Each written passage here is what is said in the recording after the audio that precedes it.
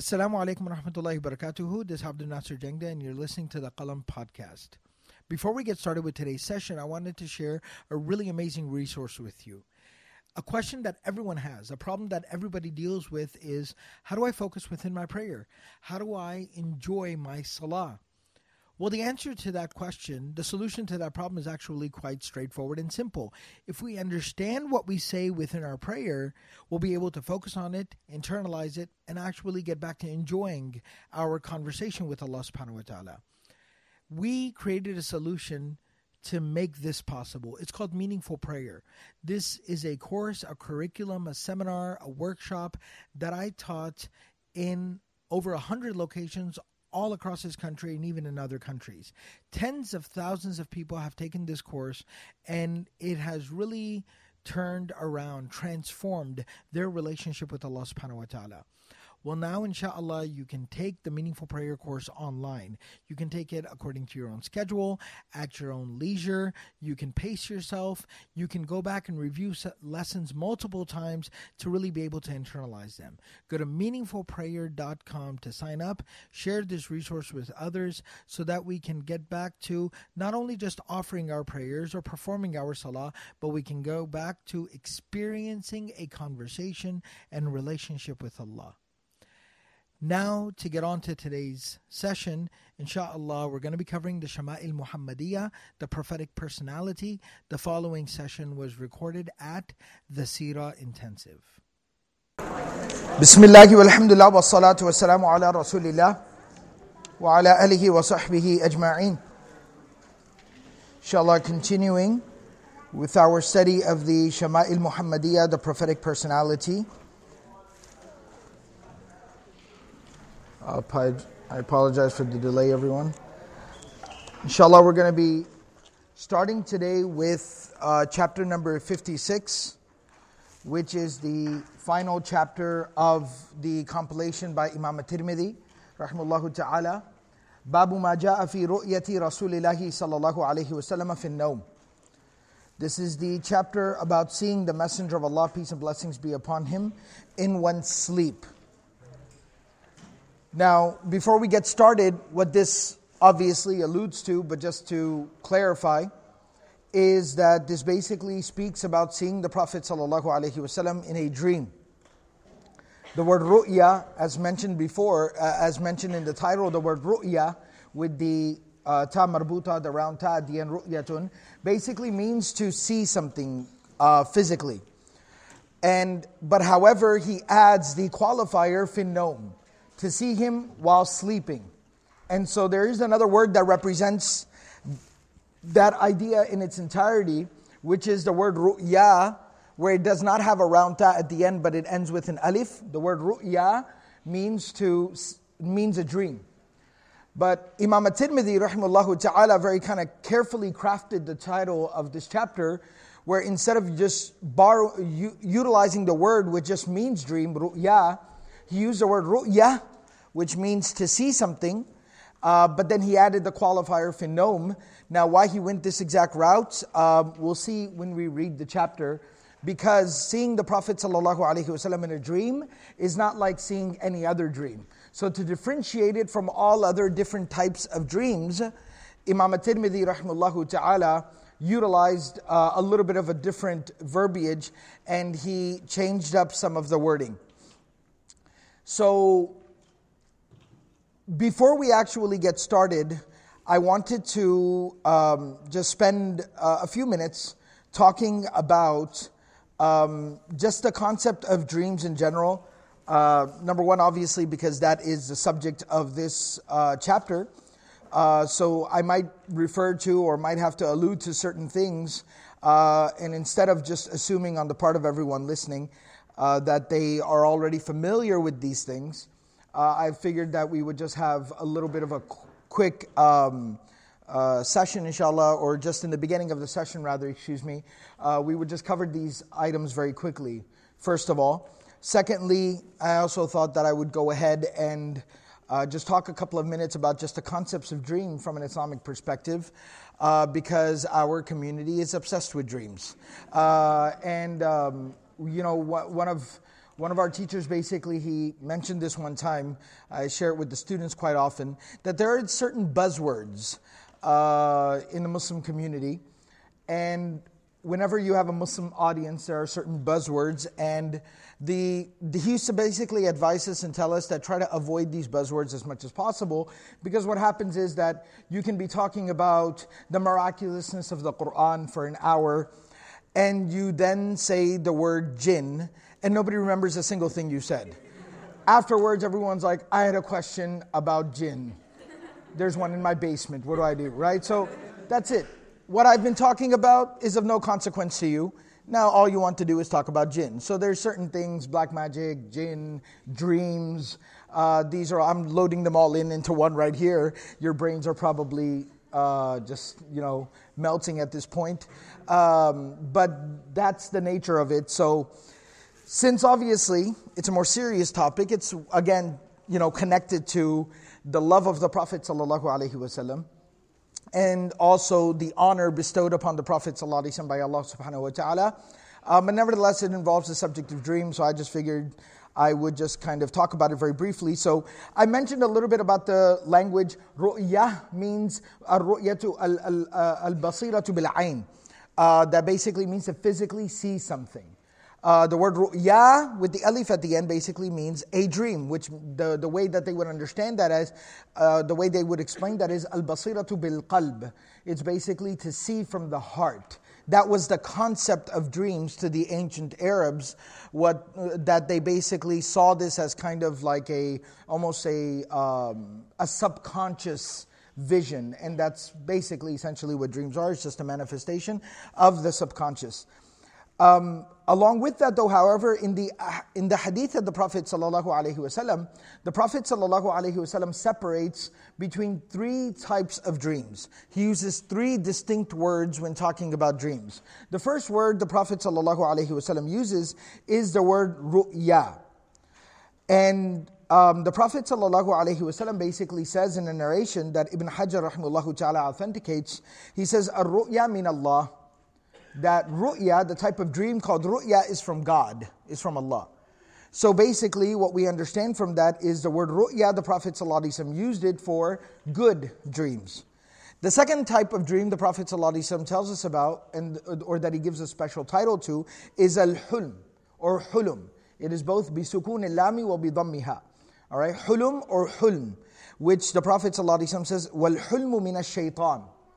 That the Prophet ﷺ uses the word hulm to basically speak about bad dreams, nightmares, etc.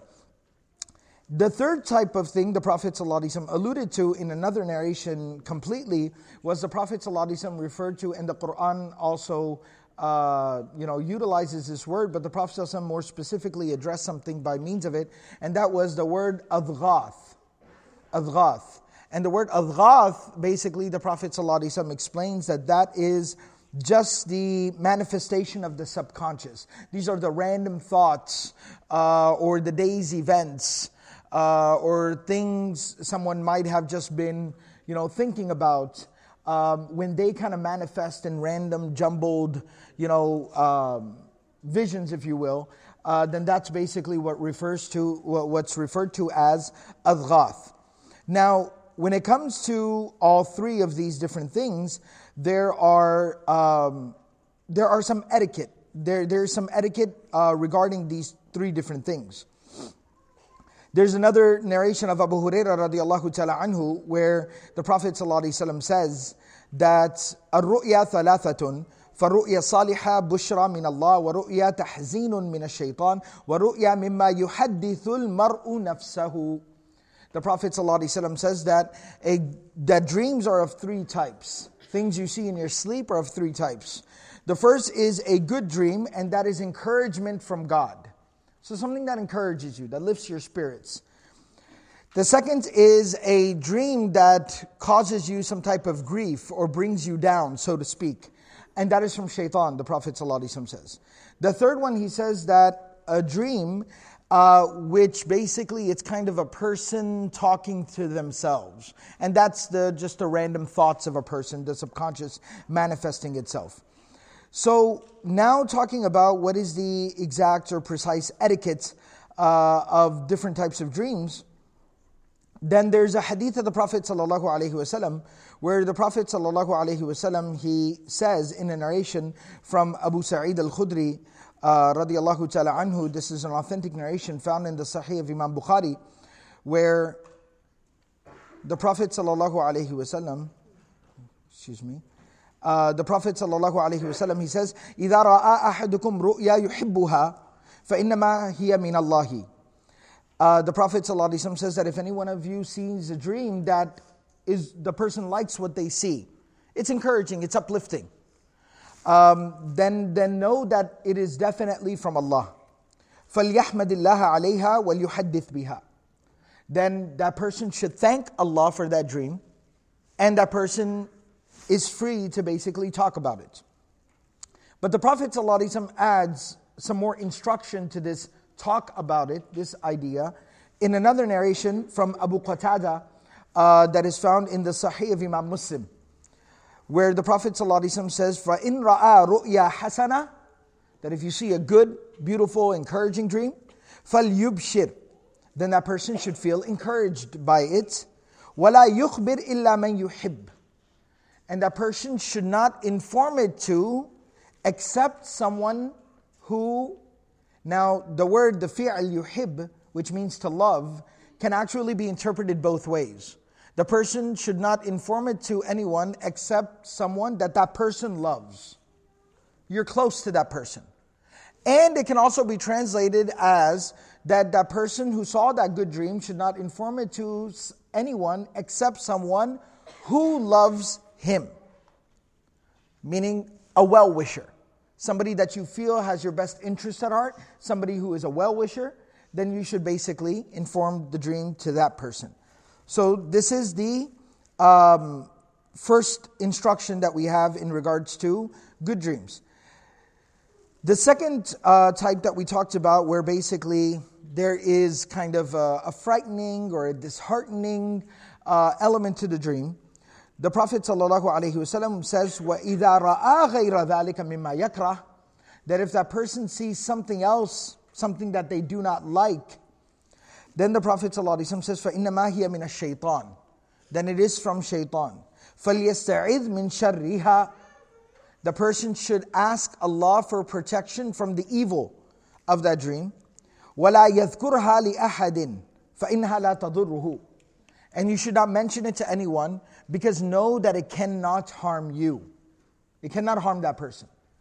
All right? It can do no harm. So by not talking about it, there's some very deep, profound kind of, if you will, psychological advice from the Prophet ﷺ that don't dwell on it, that don't internalize it. That the more you talk about it, the more you think on it, the more you reflect on it, the more you talk about it with others, the more you'll continue to internalize it. And it will, as they say, it will haunt you. It will bother you. It will really get under your skin. So the Prophet ﷺ says, don't talk about it, don't mention it, move right on. And in fact, the way to kind of mentally move on from it as well, فَلْيَسْتَعِذْ مِنْ شَرِّهَا, ask Allah for protection from its bad or its evil. And then again, the etiquette of that seeking refuge from it or seeking protection from it, that the Prophet ﷺ teaches us, is that when a person basically kind of wakes up from that bad dream, that nightmare, then the Prophet ﷺ teaches us to say, أعوذ بالله من الشيطان الرجيم ثلاثا, that the person should say, I take refuge with Allah from shaitan, the accursed, the rejected, the dejected, 3 times. And then the Prophet ﷺ in another narration specifically says that the person should make kind of a spitting type motion over the left shoulder of the person, basically that is very powerful and symbolic of just completely dismissing the shaitan and removing the influence of shaitan from the person. So that's the second type of dream. As far as the third type is concerned, which that we mentioned is just the thoughts of a person, Abdullah bin Mas'ud radiyallahu ta'ala anhu, he heard somebody basically talking about, just seeing all these random things, and he said, "Ukhruju la takhtaru." he basically, this person was sitting there telling all these crazy, random things that person saw in their dream to somebody in the masjid. And Abdullah bin Mas'ud radiallahu ta'ala anhu came and he said, everybody go. And don't be deluded by this. Like these are just random thoughts and ideas. Don't bother with this.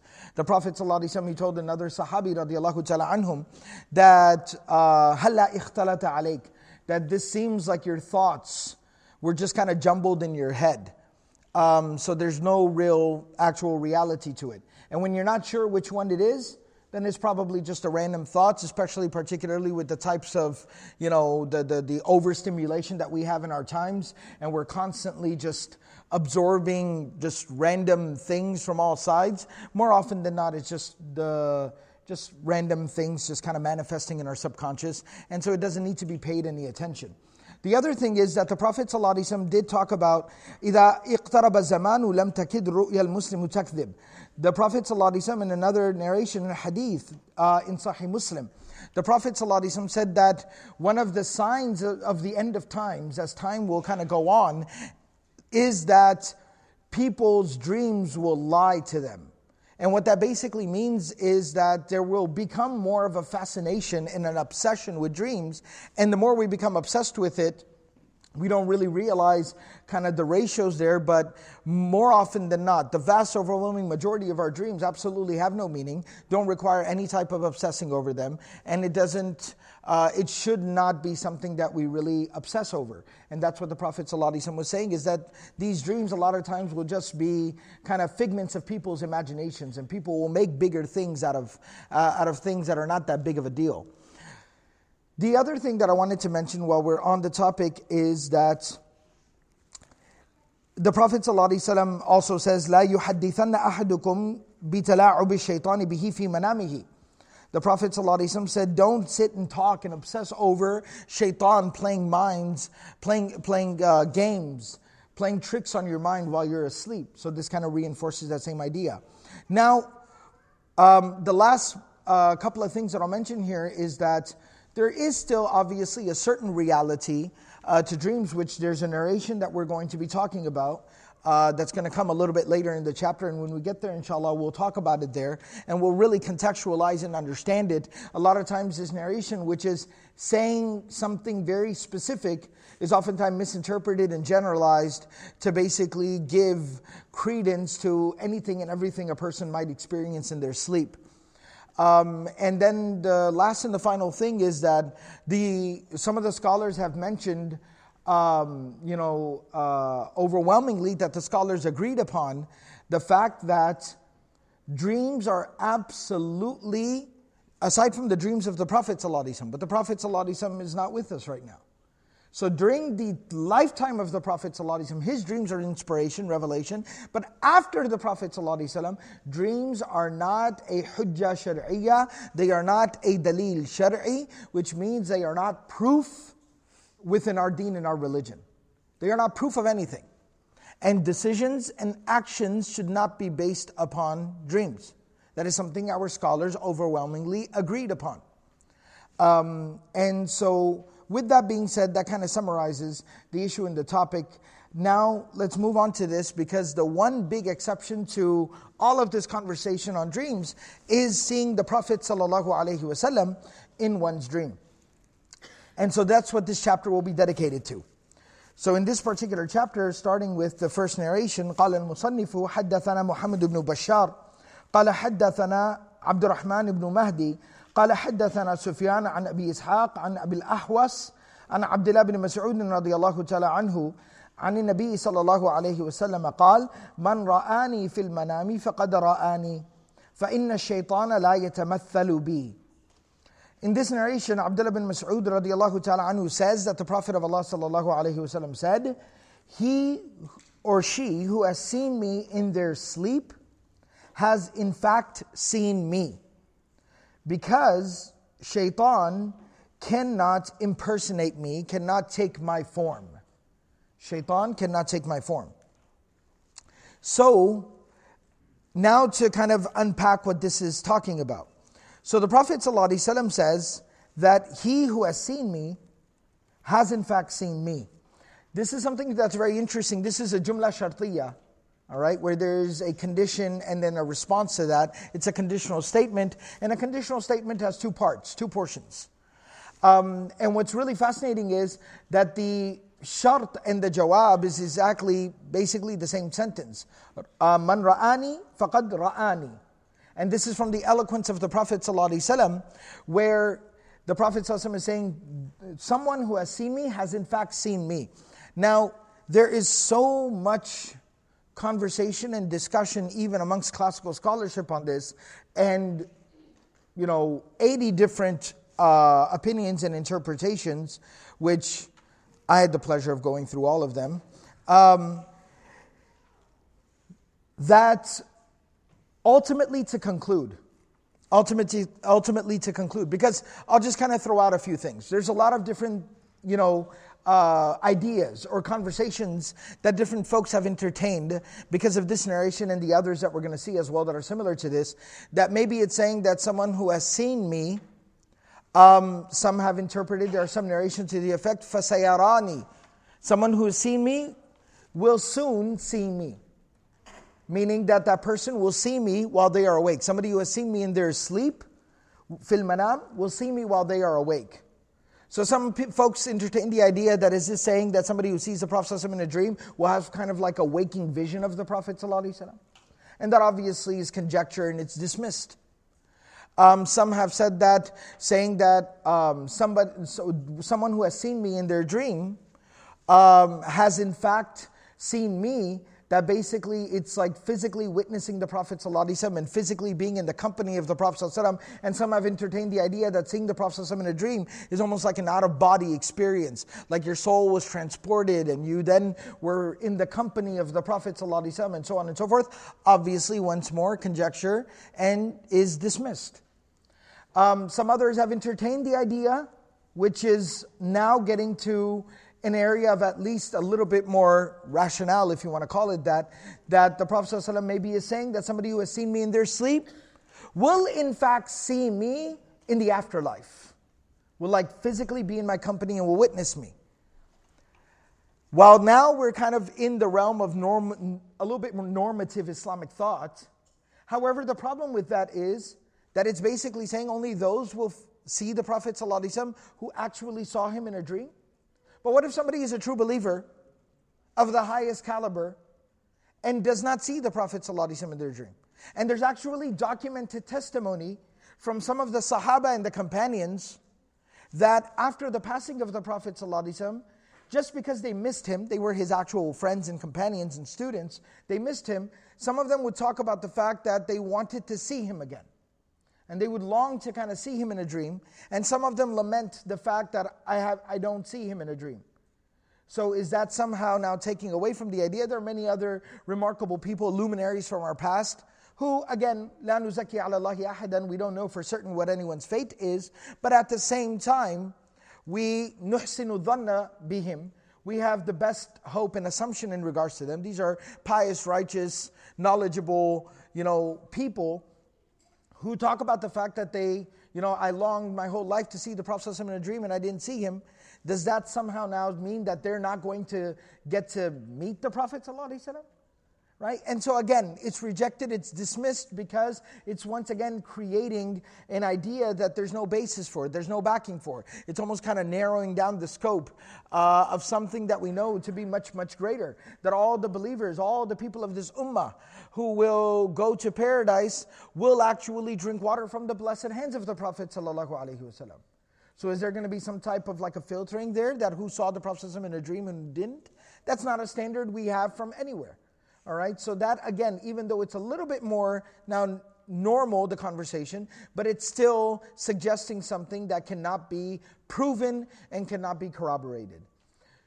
So lastly and finally, kind of to conclude what I wanted to originally share with y'all, many different scholars such as Qadi Iyad, Imam al-Nawawi, Imam al-Juwayni, and actually there's tons of others as well. These are just more of the Shafi'iyya, the Sadatu Shafi'iyya, because I was reading this from the Sharh of al-Bajuri, who is a Shafi'i. But basically the idea that they are sharing is that when someone sees the Prophet ﷺ in their dream, then they can at least know for a fact that this was not shaitan trying to delude them or confuse them. And they can also know for a fact that it's not just kind of the ramblings or just the random thoughts within their head. They can at least find comfort in the fact that they have actually seen the Prophet ﷺ in their dream. Now, this leads to two questions. Number one is that, how do you know that you've seen the Prophet ﷺ in your dream? And the overwhelming answer that comes from the scholars, and I'll talk about one specific scenario, the overwhelming answer that comes from the scholars is that you just know, right? And I know that doesn't help anybody much, but those who know, right? And I keep on using the word know, right? So, but that's just, this is the to an extent, right? And we're going to go over that narration, but the realm of dreams a lot of times is described kind of as like the bridge, the intersection between this life and the unseen, the barzakh, the afterlife. It's kind of like the bridge there, because the Prophet ﷺ told us that sleep is a sister of death, right? That it's that connection. It's like a bridge to the afterlife. So, because of that, a lot of things there are not always bound by the same rationale and by the same principles and dawabit, qawa'id that this world operates with. So that is just something that Allah subhanahu wa ta'ala intuitively instills within a person, that when a person sees the Prophet ﷺ in their dream, they just have that confirmation.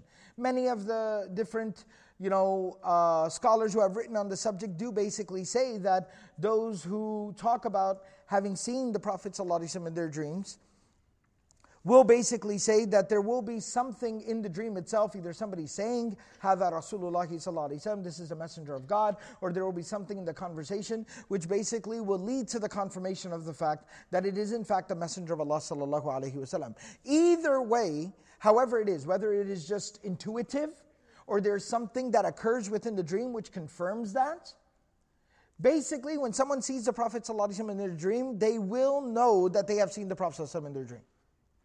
And once they come to feel this and know this, then they can know that they actually witnessed the Prophet ﷺ.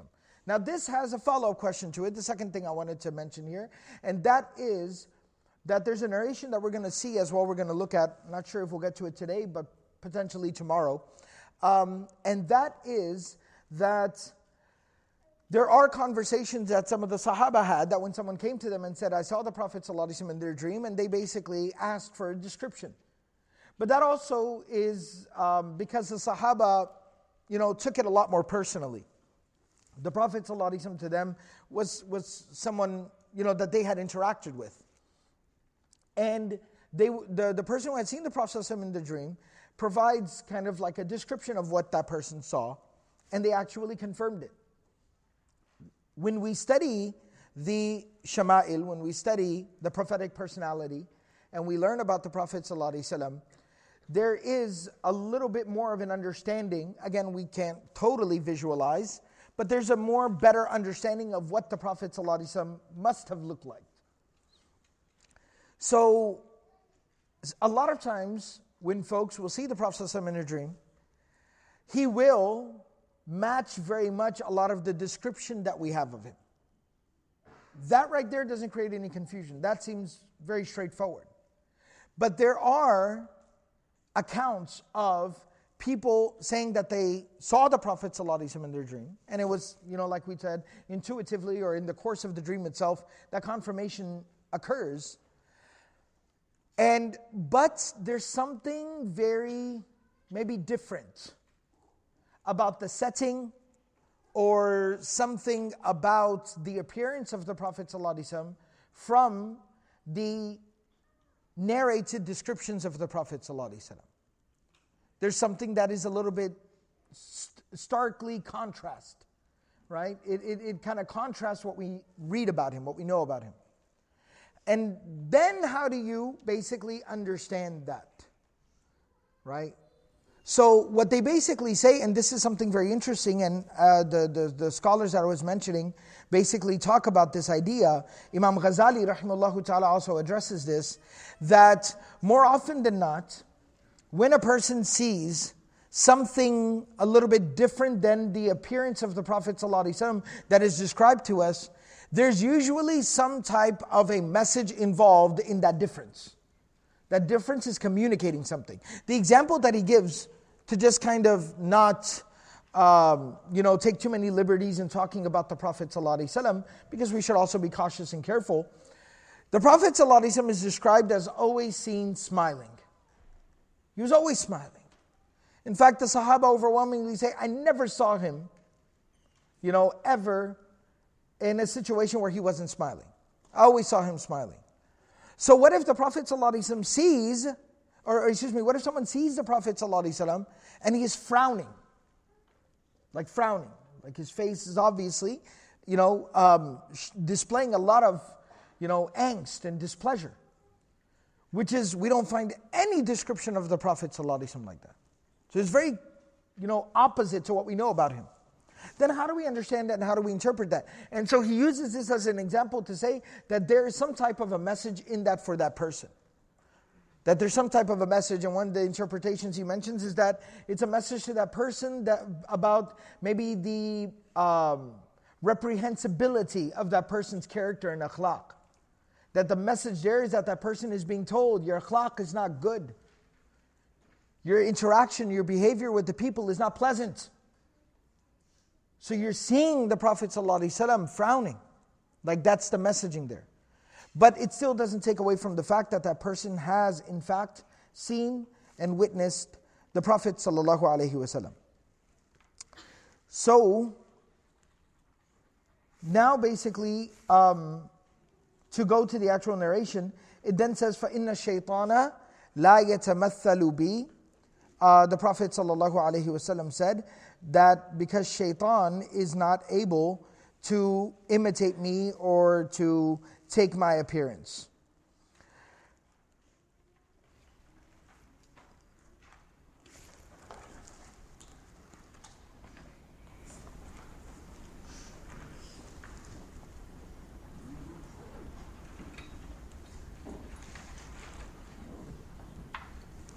The next narration, قال المصنف حدثنا محمد بن بشار ومحمد بن المثنى قال حدثنا محمد بن جعفر قال حدثنا شعبة عن أبي حسين عن أبي صالح عن أبي هريرة رضي الله تعالى عنه قال قال رسول الله صلى الله عليه وسلم من رآني في المنام فقد رآني فإن الشيطان لا يتصور أو قال لا يتشبه بي. Very similar to the previous narration, but with a little bit different vocabulary. Abu Hurairah radiallahu ta'ala anhu narrates that the Prophet ﷺ said that someone who has seen me in their sleep, in their dream, meaning, then that person has actually seen me. And then the Prophet ﷺ says, because shaitan is not able to appear or is not able to resemble me, cannot imitate me. And all these three words that are used, tamathul, tasawwur, and tashabbuh, are basically sister words, near synonyms of one another. They have their own specific connotations, but essentially the message is the same in all three cases, and that is, shaitan is not able to give off the notion or take on the appearance or give the impression that he is presenting himself as the Prophet ﷺ. And this is for a couple of reasons, as we kind of mentioned before, that number one, obviously this is Allah subhanahu wa ta'ala's honor to the Prophet ﷺ. And number two, this is also so that shaitan is not able to use this most powerful elements, the love of the Prophet ﷺ, the place that he holds in all of our hearts, and he's not able to basically turn that against us and use that against us. The third narration in the chapter, قال المصنف حدثنا قتيبة قال حدثنا خلف بن خليفة عن أبي مالك الأشجعي عن أبيه قال قال رسول الله صلى الله عليه وسلم من رآني في المنام فقد رآني. قال أبو عيسى وأبو مالك هذا هو سعد بن طارق بن أشيم وطارق بن أشيم هو من أصحاب النبي صلى الله عليه وسلم وقد روى عن النبي صلى الله عليه وسلم أحاديث سمعت علي بن حجر يقول قال خلف بن خليفة رأيت عمرو بن حريث صاحب النبي صلى الله عليه وسلم وأنا غلام صغير. So in this narration, you have a different Sahabi. So Imam Tirmidhi is kind of compiling all these different narrations together. You have it from Abdullah bin Mas'ud, you have it from Abu Hurairah, and here you have it from a companion of the Prophet ﷺ by the name of Tariq ibn Ashyam. As he mentions, Abu Malik al-Ash'ari is the kunya of a man named Sa'ad bin Tariq. That's what the commentary there from Imam Tirmidhi on the chain of narration is basically saying. The Abu Malik al-Ash'ari is a tabi'i. His name is Sa'ad ibn Tariq, and his father Tariq bin Ashyam was a companion of the Prophet ﷺ. And he actually has quite a few narrations that he has reported from the Prophet ﷺ. But essentially it's a third narration now corroborating the same idea that the person who has seen me in the dream has actually seen me. It is not shaitan impersonating me. قال المصنف حدثنا قتيبة وهو ابن سعيد قال حدثنا عبد الواحد بن زياد عن عاصم بن كليب قال حدثني أبي أنه سمع أبا هريرة رضي الله تعالى عنه يقول قال رسول الله صلى الله عليه وسلم من رآني في المنام فقد رآني فإن الشيطان لا يتمثلني. قال أبي فحدثت به ابن عباس فقلت قد رأيته فذكرت الحسن بن علي فقلت شبهته به فقال ابن عباس إنه كان يشبهه. In this narration, Abu Hurairah radiallahu ta'ala anhu, he says that the Prophet ﷺ said that someone who has seen me in their dream has in fact seen me, because shaitan is not able to impersonate me. Then the narrator, he actually says, Kulayb, the narrator, he says that I mentioned this to Ibn Abbas radiallahu ta'ala anhuma. Alright, so Kulayb says that my father, his father, his name was Shihab al-Kufi, he was a tabi'i. He says that my father mentioned that he told Ibn Abbas that I saw him in my dream. Alright, so Shihab al-Kufi, the father of the narrator, Kulayb's father, he says that I went to Ibn Abbas and I said, I saw the Prophet ﷺ in a dream. فَقَدْ رَأَيْتُهُ. And so basically what's implied here is that Ibn Abbas asked him, can you describe what you saw? And so he says, I gave him a reference of someone else I had seen, and I basically mentioned Hassan, the grandson of the Prophet ﷺ, the elder, Hassan, of the two brothers. So he said, and my father, he says basically that my father then mentioned that I felt from what I saw in my dream that the Prophet ﷺ, the man that I saw, the Prophet ﷺ, he reminded me of Hassan. Now obviously it's the other way around. The Prophet ﷺ did not look like Hassan. Hassan looks like the Prophet ﷺ, but you understand from his perspective, he has physically met Hassan, and then he's seeing the Prophet ﷺ in a dream, so that's his reference point. Alright? So he says that I felt like the Prophet ﷺ resembled Hassan. He reminded me of Hassan. And Ibn Abbas radiallahu ta'ala anhum actually confirms, and he goes, yes, that is true. Hassan does in fact resemble the Prophet ﷺ. Hassan does in fact resemble the Prophet ﷺ. And what's very interesting about this is that some of the Sahaba mention when describing Ali radiallahu ta'ala anhu, not just any of the Sahaba, Ali radiallahu ta'ala anhu, the father of Hassan and Hussein radiallahu ta'ala anhuma, he actually said that Hassan, his face resembled the face of the Prophet ﷺ. His hair and his facial features resembled the Prophet ﷺ very closely. And the younger brother, Hussein, his physical stature was like the Prophet ﷺ. He was physically built like the Prophet ﷺ. His height, kind of his build, was very similar to the build of the Prophet ﷺ. But Hassan, the older brother, while his physical build was not like that of the Prophet ﷺ, but his face and his hair resembled the Prophet ﷺ very closely. So both grandsons in that way were a reflection of the Prophet ﷺ. They resembled him, and the reason for that, very interestingly, was the fact that their mother, Fatima radiallahu ta'ala anha, was Aisha radiallahu ta'ala anha says that when Fatima walked into a room, there was no mistake about the fact that she was the Prophet's daughter. It says when Fatima walked into a room, it was like you were witnessing the Prophet sallallahu alaihi wasallam. She looked like him, she talked like him, she walked like him, she looked like him, her facial features, right? She very closely resembled the Prophet sallallahu alaihi wasallam. It was breathtaking. And so you see that obviously reflected within her children as well. May Allah subhanahu wa ta'ala be pleased with all of them.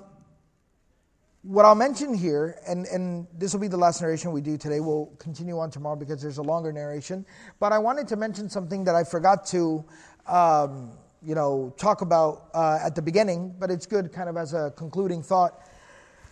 The scholars mentioned, Imam at-Tirmidhi, some of the commentators on the book of Shama'il, they also comment on Imam Tirmidhi's thought process and his wisdom in mentioning this as the very last chapter, even though it's so personally about the Prophet ﷺ, it's a subject that is specific to the Prophet ﷺ, but the reason why they say he mentions it all the way at the end of the book is that this is, with all respect and reverence and regard, but this is something secondary. This is something secondary, right? When it comes to developing love for the Prophet ﷺ, seeing him in a dream or not seeing him in a dream, of course, seeing in a dream is not something that we talk bad about. This is one of those topics we were talking about earlier in the Sirah class as well. Yes, do some people go to a particular extreme with some things? They do. But do not respond to one extreme with the other. Do not speak dismissively about seeing the Prophet ﷺ in a dream. Oh yeah, okay, so big deal. Don't talk like that.